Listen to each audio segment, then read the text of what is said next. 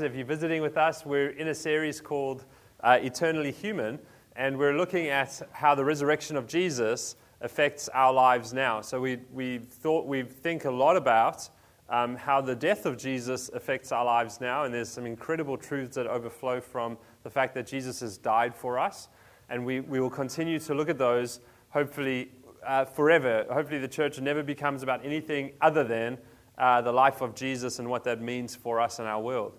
But we're just trying to kind of increase, like go to gym and increase our understanding of how the resurrection of Jesus, the fact that Jesus is alive. We're not singing songs to someone who has passed away and is no more. We're singing songs to the King of Kings and Lord of Lords who is alive forever, and the life that he offers us to live for him by his Spirit right now. And so we're looking at this kind of, what does God have for us? So we're not just, you didn't get saved, and then God went, now just wait for me, I'll come back at some stage, or if you die, I'll raise you from the dead. Like, just get on with your thing till I come. Or you didn't get saved, and God went like, here's a bunch of rules to live by, just to keep you in check until I'm ready for you. Or you didn't get saved, and God said, just sit in the bus stop, wait, do nothing. But rather, you got saved, and God said, you are my child, I'm going to give you my Spirit, and from this moment on, you can be transformed to be more and more like my Son, and there's a life for you. So every single moment of your day is precious when your faith is in Jesus. And so this text we're actually going to look at more next week, how Paul gets to this. This is his conclusion to a logic that he's showing around sexuality. And we're going to look at that more next week in particular. But this week, we're looking at our physical health, our bodies, what is the usefulness, purposefulness of them through this text a little bit. So, as people, we are prone to misunderstanding how to use things. I'll give you examples so you can understand. I got this pen. I was looking for one. Any of you gentlemen who were in high school, maybe ladies, I just don't remember anyone in my class. This is to most, to the ladies in high school classes a pen, but to gentlemen, it's a paper shooter, right? Disguised as a pen so your teacher doesn't know. Any of you guys in this ever shot paper across the class or had a teacher through your pens? Yeah? There you go. Almost every guy. What's that? I'm not shocked Stephen did. Yeah. I'm trying to limit the knowledge of what Stephen did so that he doesn't go to jail. So you've dismantled your pen. You remember elastic bands that are useful for holding things together? Did anyone ever roll up paper tight and then turn it into a triangle and use an elastic band to shoot? Yeah? Anyone? Guys, girls, raise your hand. Yeah? Most of the girls did. That's brutal. Wow, I definitely didn't grow up in Australia. And the goal was to get some sort of welt, right, on someone. That's not why elastic bands were made. That's a misuse of elastic bands and paper. I don't know what we do. I don't know what kids I'd love to know from the high schoolers what kids do now because of environmental friendly everything. What do you wrap up and shoot across the class? Does it have to be recycled paper, or is it like ethically? It's just a rhetorical question. Thanks. I mean, do answer me, but just don't answer me now. Some other things, my wife has put chopsticks in her hair to hold it up. So, and some of you are going, you know what that is, which means you've put chopsticks in your hair. I understand chopsticks is for eating food. If you have unless you don't have the dexterity and you can't do it, do you ever feel like you believe in evolution a lot more when you try to use chopsticks? You're like, But my wife doesn't look at chopsticks and think, oh, this would be great to eat food with. She goes, I wonder what I can do with this in my hair. That's a misuse of chopsticks. It's not what they're for. I don't know this person, but I've heard of someone who used antibacterial wipes at KFC on their chicken because the wipes said lightly lemon-scented or lemon twist. So they thought they were putting a bit of lemon on their chicken. That's a misuse of an antibacterial wipe, a hint of lemon. Or I heard of people who've used toasters and they put them sideways, and then they put the cheese on top of the bread, and then you try to get a grilled cheese sandwich that way through the toaster. No, it is not a good idea. You're misunderstanding the beginning of the sermon. These are misuses of things. You will burn the house down. I heard on the radio this week a gentleman in Australia, in Perth, told a story on the radio this week of his car breaking down because the fan belt snapped. And so he got his girlfriend's pantyhose and used it as a fan belt and got to where he was needing to go. That's a misuse of pantyhose. A genius use, but it's still a misuse. That's not what they were made for. So we're prone. What I'm trying to show you is that we're prone to misusing things. And so as we come to thinking about our bodies today, it's, I guess, with the humility of knowing that we are prone to misusing the things that we've been given by God. That not only in our creative mindedness, but also in our sinful, fallen naturedness, we've turned things towards ourselves. And so we're looking at we often look at how can I use what I have for myself, which is already a kind of a misuse of things. So we're looking at physical health and our bodies. And the passage that we're looking at, as I said, Paul gives us incredible logic about the body, and he's speaking specifically to the Corinthians and their issues with sexuality. And so he's like, you have these quotes, but it's blah, blah, blah, blah, blah. And his conclusion is, as Charlotte read to us, this is his theological conclusion. Do you not know that your body is a temple of the Holy Spirit within you? Think about that statement just straight away. Paul's not teaching something or how to get somewhere in your spiritual life. He's not saying, do you not know that if you pursue Jesus, if you read your Bible in the mornings, if you pray enough, if you go to church, you can become a temple of the Holy Spirit. He's saying to them, these broken, sinful Christians in Corinth who are really like messing up their spiritual life, do you not know that your bodies are a temple of the Holy Spirit? What a wonderful claim he's making over them. If your faith is in Jesus Christ, then you can have this claim over you. Do you not know that your body is a temple of the Holy Spirit who is within you, whom you have from God? You are not your own, for you were bought with a price, so glorify God in your body. So 3 points I want to look at real quickly today is your body doesn't belong to you.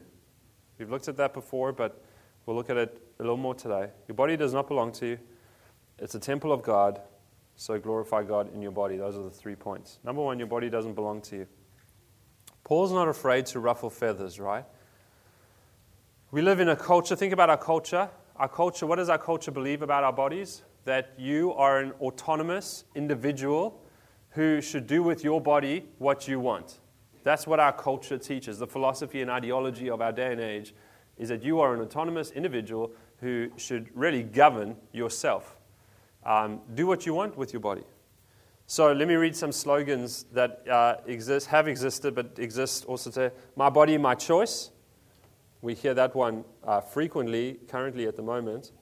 In the 1990s, Madonna did a very famous video, still famous today, and it's kind of why I went back to the 1990s with this is because that's shows the influence over a generation of how people have thought. We're now 30-something years beyond that, and this is what we were thinking 30 years ago in pop culture. This is now normalized. This isn't pop culture. This is deeply ingrained in our roots. At least for 30 years, this is filtered in. She said, I am my own experiment. I am my own work of art. That was the philosophy. Hannah Hart says, nobody is wired wrong because there's no wrong and right in the way we are. Dr. Seuss wrote, be who you are and say what you feel, because those who mind don't matter and those who matter don't mind. What a threatening statement. You be you, and everyone that challenges that doesn't matter. So the only option is that everyone who loves you must accept every choice you make. That's a threat. Thank you, Dr. Seuss. Kesha, the singer, writes, I belong to me, my body is my own, and I have the right to do whatever I want with it. A lot of rights.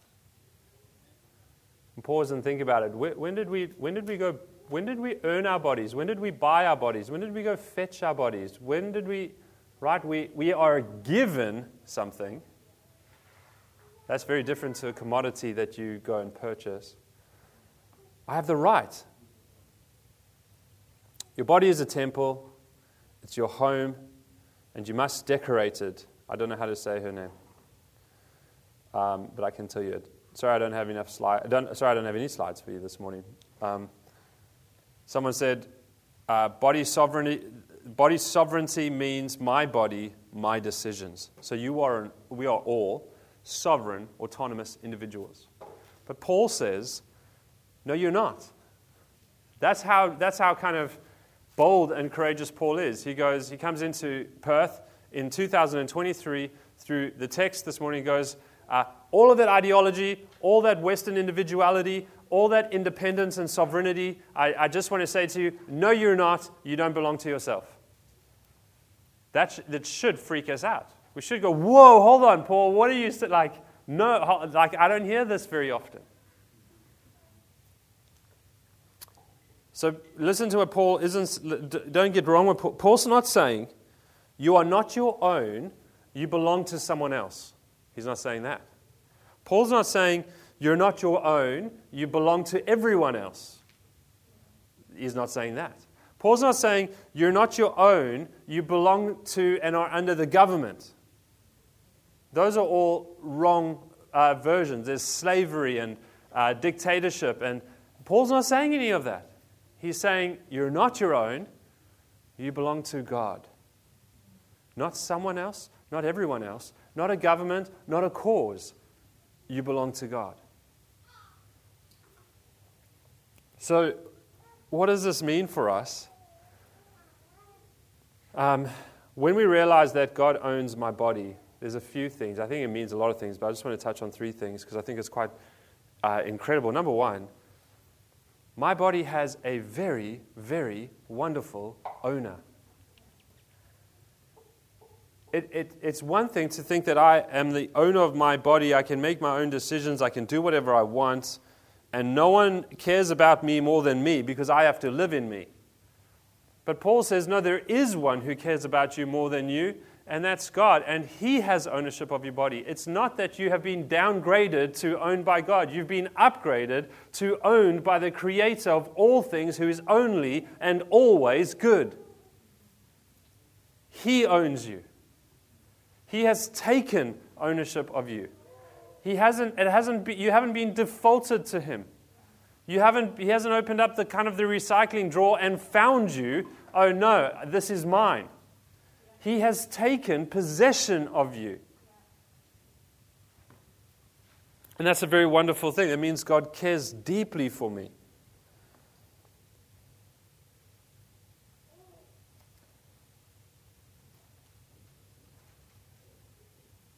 It means I have an owner that rejoices over me.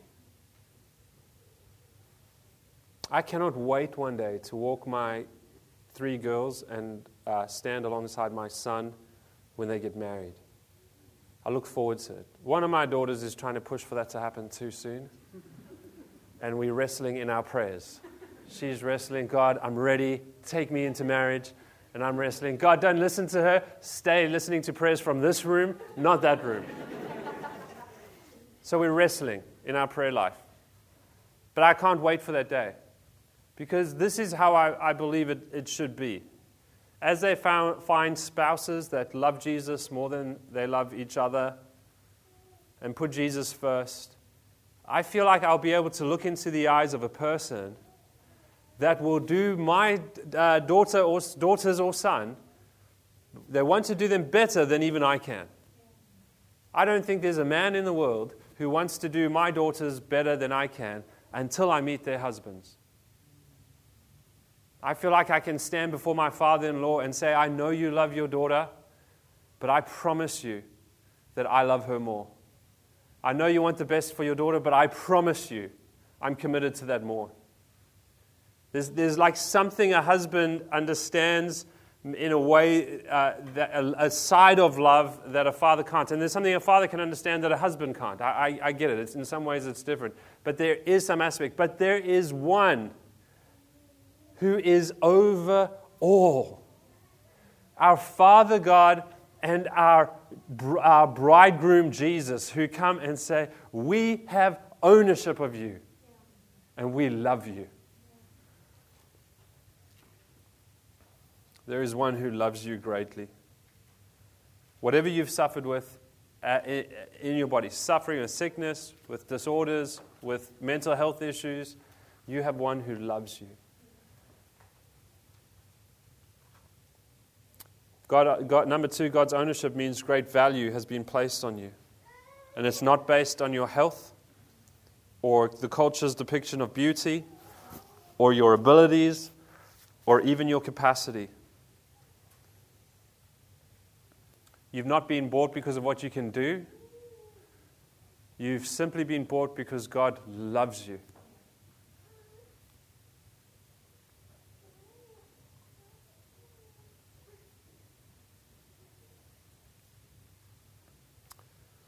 Ephesians 2:4-5 says this. Paul's writing to this different group of Christians, but he says, God, being rich in mercy, because of the great love with which He loved us, even when we were dead in our trespasses and sins, made us alive together with Christ.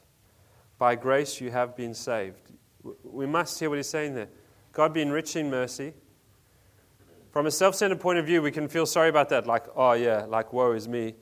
God had to really like muster up some mercy to like look at me. That's not what Paul's saying at all. He's saying God isn't anything...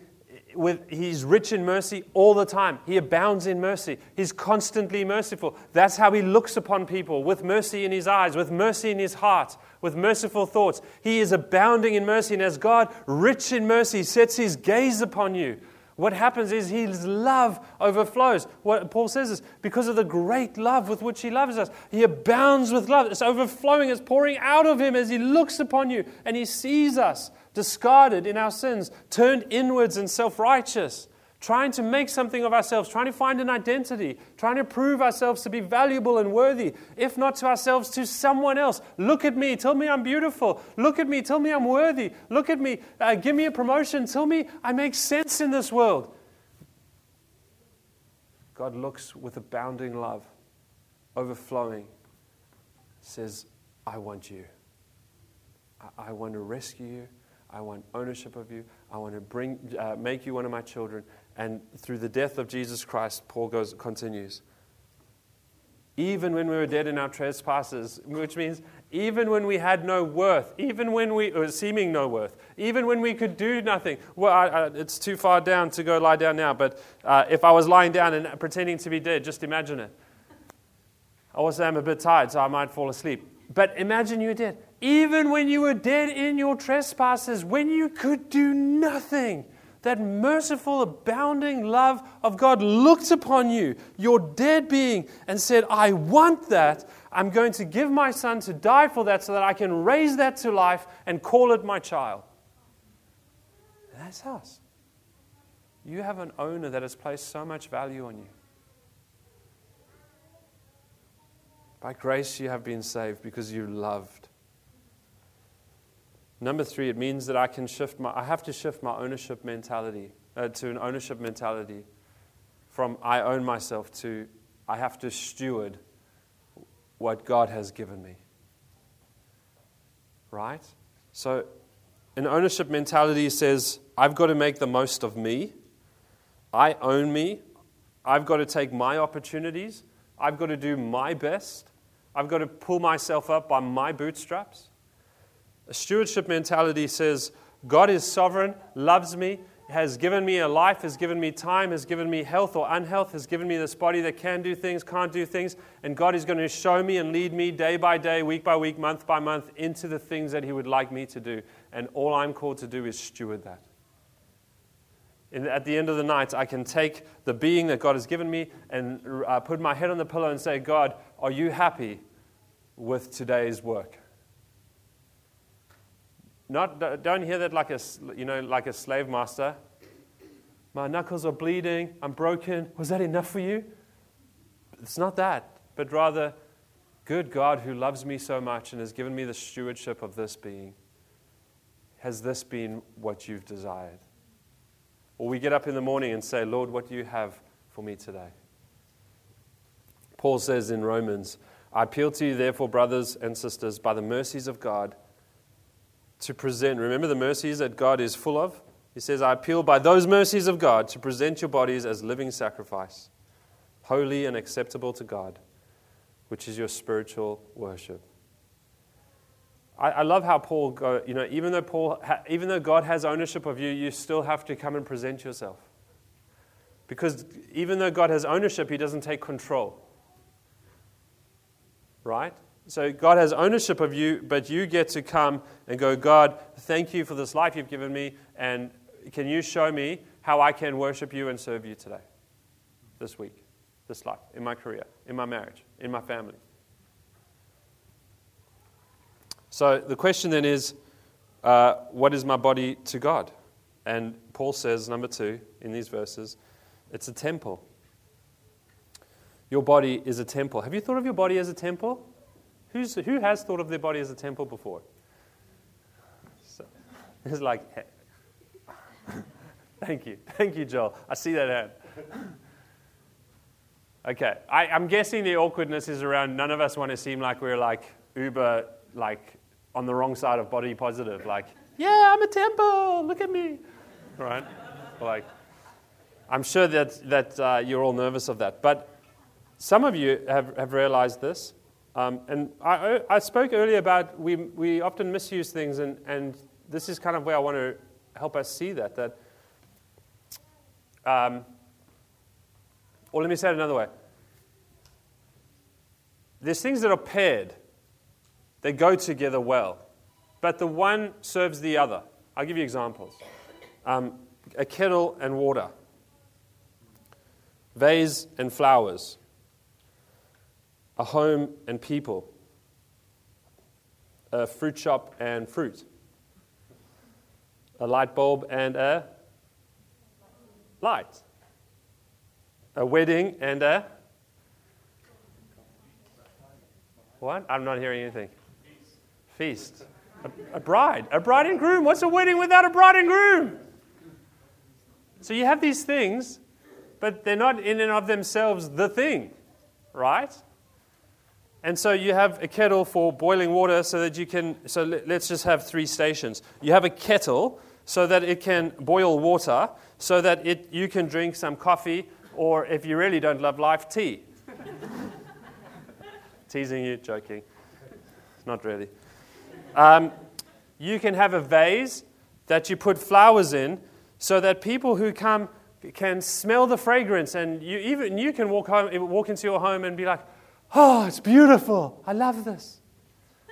You have a home so that people can live in it, so that you have a space to fellowship and eat food and get rest.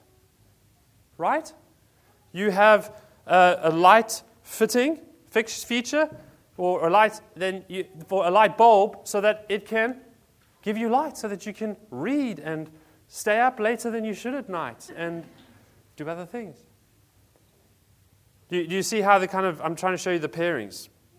So you have a temple. The temple exists. And today we might go to temples and we might take photos of them. Oh, that temple's amazing. Look at this amazing temple. It took them like 300 years to make this temple. And then we say things like, no one does anything like this in our modern day and age. Look at the craftsmanship and the time it took. And some people started doing this and it wasn't finished in their whole lifetime. The temple started before they were born and it ended after they were born. Their whole life was given to this. Wow! And we are in awe and wonder of the temple. Some of us are in awe and wonder of the temple.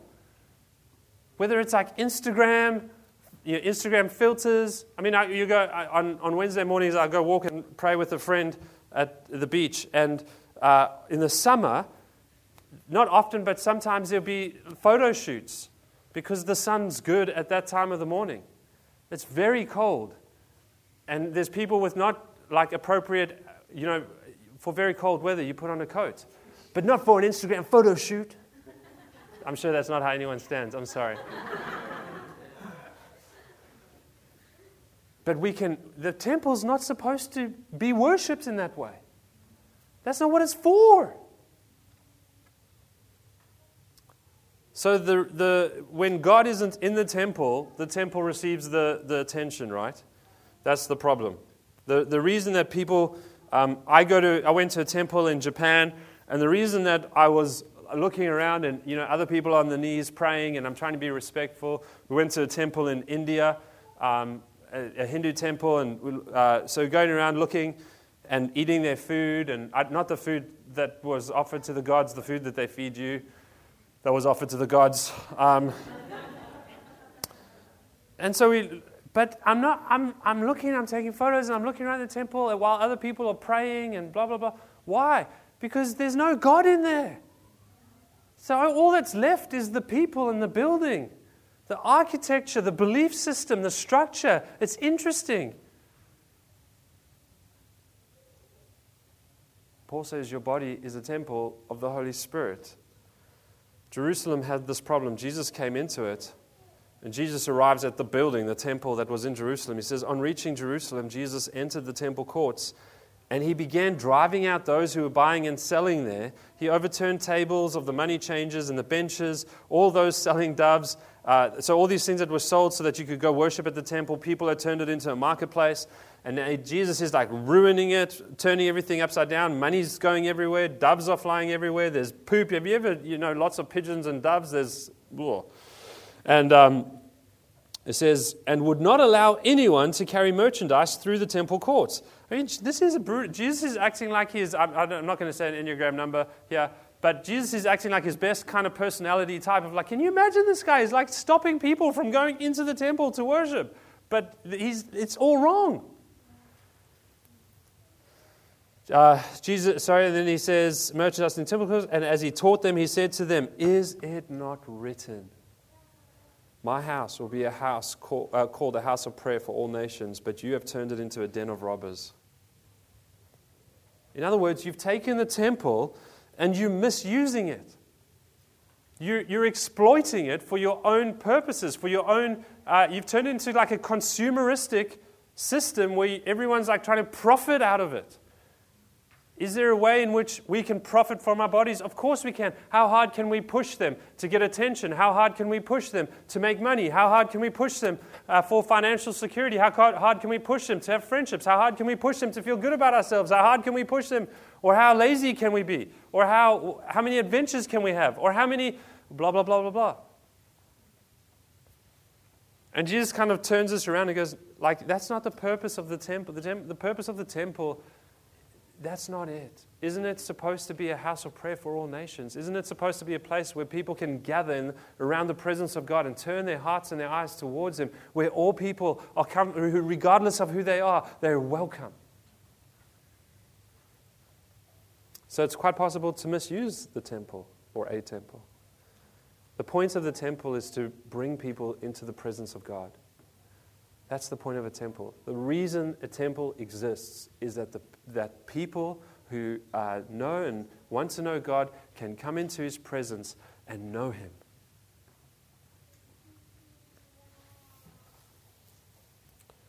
So whatever body you have, whether you got one leg or two legs, whether you fit some sort of societal kind of picture of what your body should be like, or whether you don't, it really doesn't matter. God looks at you with love. He adores you. Whether you're sick or whether you're healthy, He adores you. And Jesus says, your body is a temple of the Holy Spirit. You are a presence of God bearer. You are someone who brings the presence of God into this world, that other people should be able to gather around and experience something of the goodness and the love of God overflowing from your life. So if a kettle is for boiling water and the vase is for flowers, then your body is for the presence of God. Then how should we use our body? Paul says, glorify God. This is point number 3. Paul says, glorify God in your body.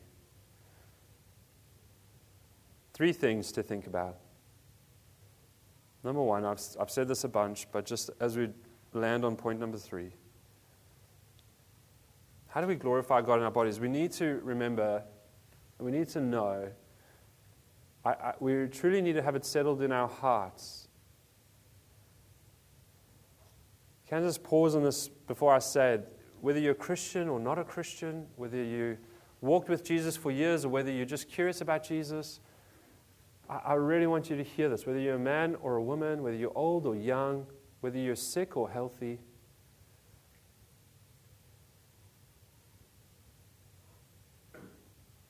God has placed His love on you. He's demonstrated His great love for you in Jesus Christ. Jesus left the glories of heaven to come to earth and put on human flesh. And He lived a beautiful life of glorifying God and doing good to other people. And He spoke a message of redemption. And He even started to show what it would look like as He healed people and ministered to people. That is a hilarious sound. Back at you, man. As He ministered to people, healed their bodies to show them a picture of what it's like when the kingdom of God comes full of love. People are restored and healed and called into freedom. And He died in our place. He suffered in our place so that all of our suffering wouldn't be the end of us.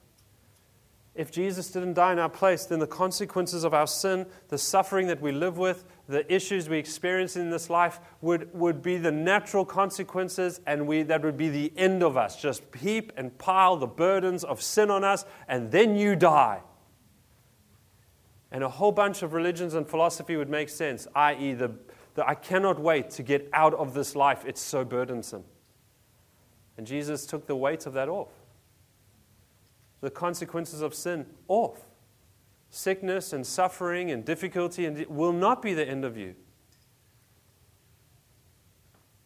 And when we die, it only begins. As John Donne said, "Death, where's your sting? Where's your victory?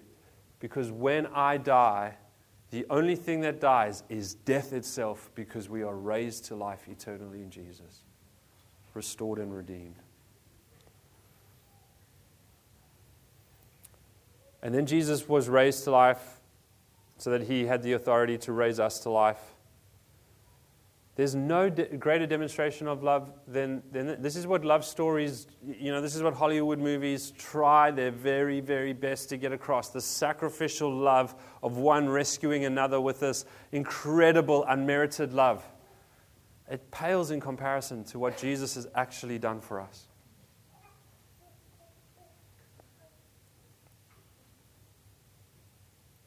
Number 2, as we continue to trust Jesus, the Holy Spirit transforms us to be like Jesus. And this includes how we use our bodies. So, the commitment of the Holy Spirit is to transform our lives. And so, God gives us this, not only this statement of love, like when Nas and I got married, she didn't write wedding vows. No, she did write wedding vows. I was the one who didn't write wedding vows. I didn't write wedding vows. She wrote wedding vows. And I remember standing there. It's an incredible commitment when a human being is standing, facing you, promising, making a vow before God to love you in certain ways. It's a very humbling thing. Now, as humans, we struggle through. It's not always as easy as that moment.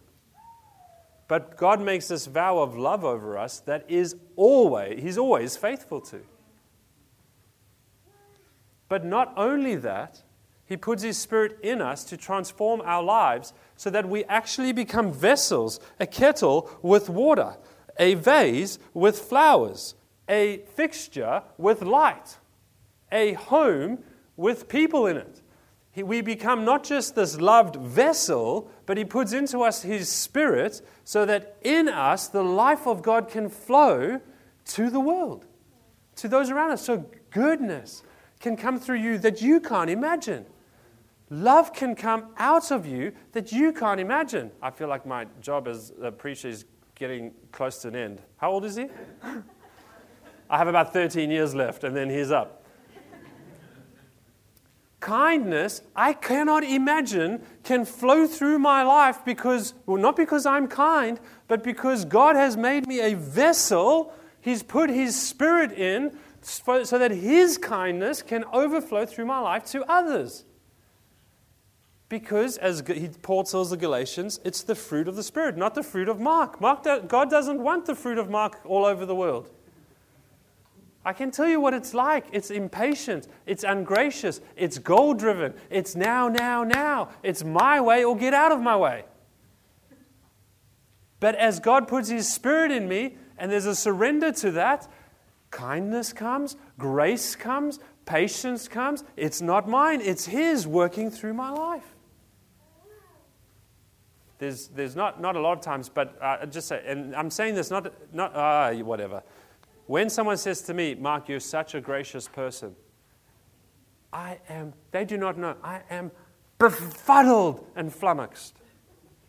Because I know me without the Spirit of God. And when someone says to you, you're so patient, you're so kind, talking to you gives me so much joy. I was so downcast, and I spoke to you, and you just lifted my spirits. I remember one Sunday I was here, I had nothing to give. I just sat down and it was after the sermon, I just sat down, put my hands in my face in my hands as the rest of the church, we were worshiping God. I had nothing to give. Cheryl Holly just came and sat next to me, just put her arms around me and just prayed. And she lifted my spirit.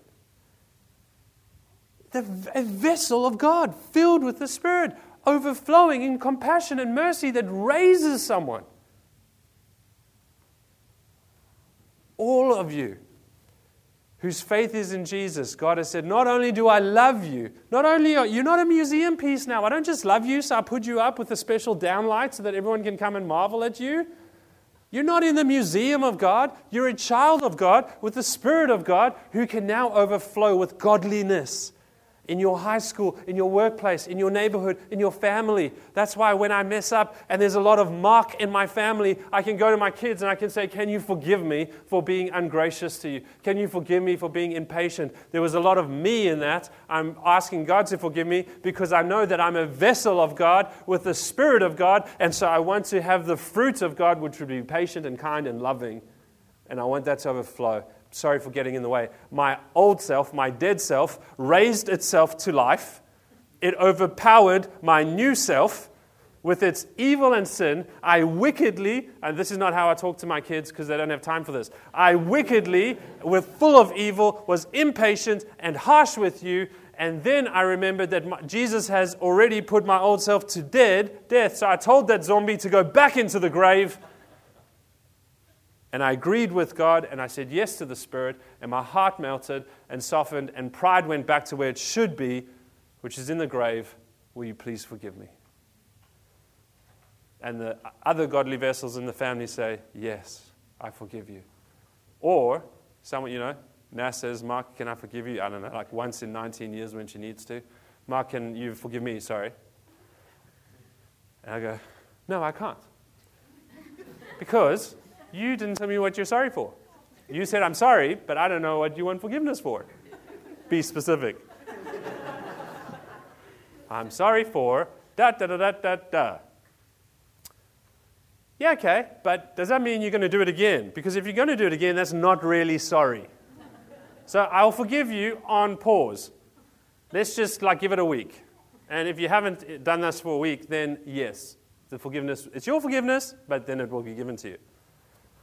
Kind of like a trust fund of forgiveness for you. But let's see how you go. Or, Nas, can you give me 20 minutes? I'm wrestling with the old self. Can you just help? Just give me 20 minutes, pray. I'm going to go put something back to death at the cross of Jesus. I'm going to remind myself that I'm a loved vessel of God, that I have the Spirit of God, and therefore the power of God, and the ability of God and the humility and grace and mercy of God to say to you in 20 minutes' time, absolutely, I forgive you. That's all I want to do. Come here, my bride. Let me hug you. I wished you weren't kids today. Just kidding. And lastly, number 3, you have true freedom. So not only are you like unimaginably used by God in a wonderful sense, not only can your life be more glorious than you think, but you can also put to death sin. As vessels of God, filled with the Spirit of God, for the purposes of God, for His glory, you can also put death to sin. You can experience freedom you can't imagine. It is not freedom to say, my body, my choice. That is not freedom. That is slavery to your desires and your will. It is not freedom to be autonomous and an individual. That is not freedom. That is driven by promises that I think if I pursue these things, they will satisfy me and fulfill me, but they always let me down, but I always have to continue pursuing what I want because eventually I'll get there, but I never do. That is slavery.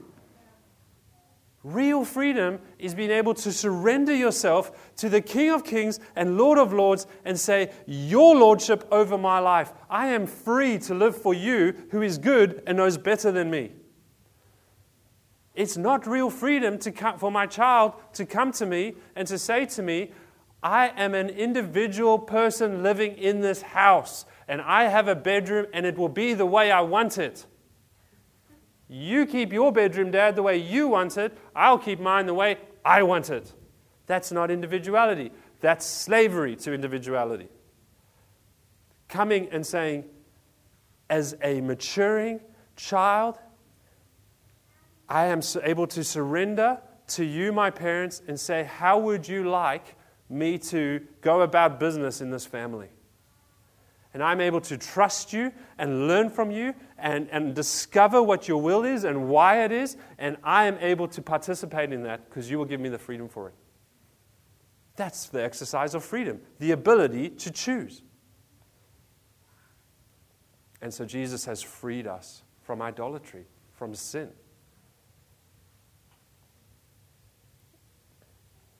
That's what He did for us. Every single one of us have different temptations, whether they're temptations of the heart.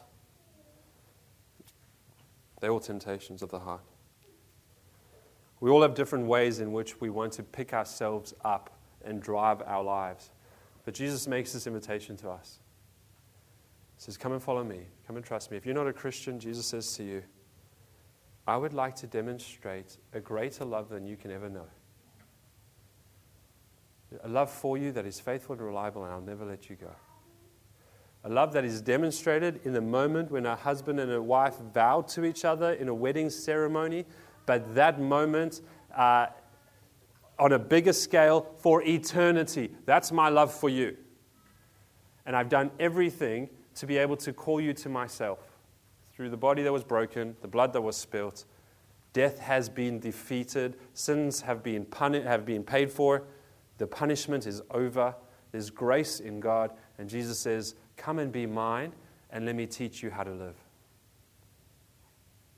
And you have the freedom, through faith in Jesus, to come and lay yourself at the feet of Jesus and say, here's the title to my life. I give it to you. You have bought me. You have won me. You own me. I want to be yours. Take my life. Let me follow you. And if you've done that, you've given Jesus your life. You've given ownership to Him. He's bought you with a price. You can't really actually do that because you were dead and enslaved. Don't get too theological with me. Just stay with the picture. But you have experienced the giving of your life to Jesus and putting your faith in Him. Then I want to remind you today that you are a vessel, not a museum piece, not waiting in a bus stop. You are a vessel that is loved and has the Spirit of God in you so that you can do the purposes of God every day of your life. Every moment, even right now. Even this very second, even this minute, even this hour, God has a purpose for your life. Think about what's going on in your body besides the when will Mark finish feeling. Think about other feelings that are going on inside of you besides I'm getting hungry feeling. Are there people God has called you to love, to be gracious to disciple, to give time to be generous towards, to bless? Is there someone you have to go repent to? Ask for their forgiveness. Is there a habit you have to put back to death? Every moment of your life, your body, your physical being has value.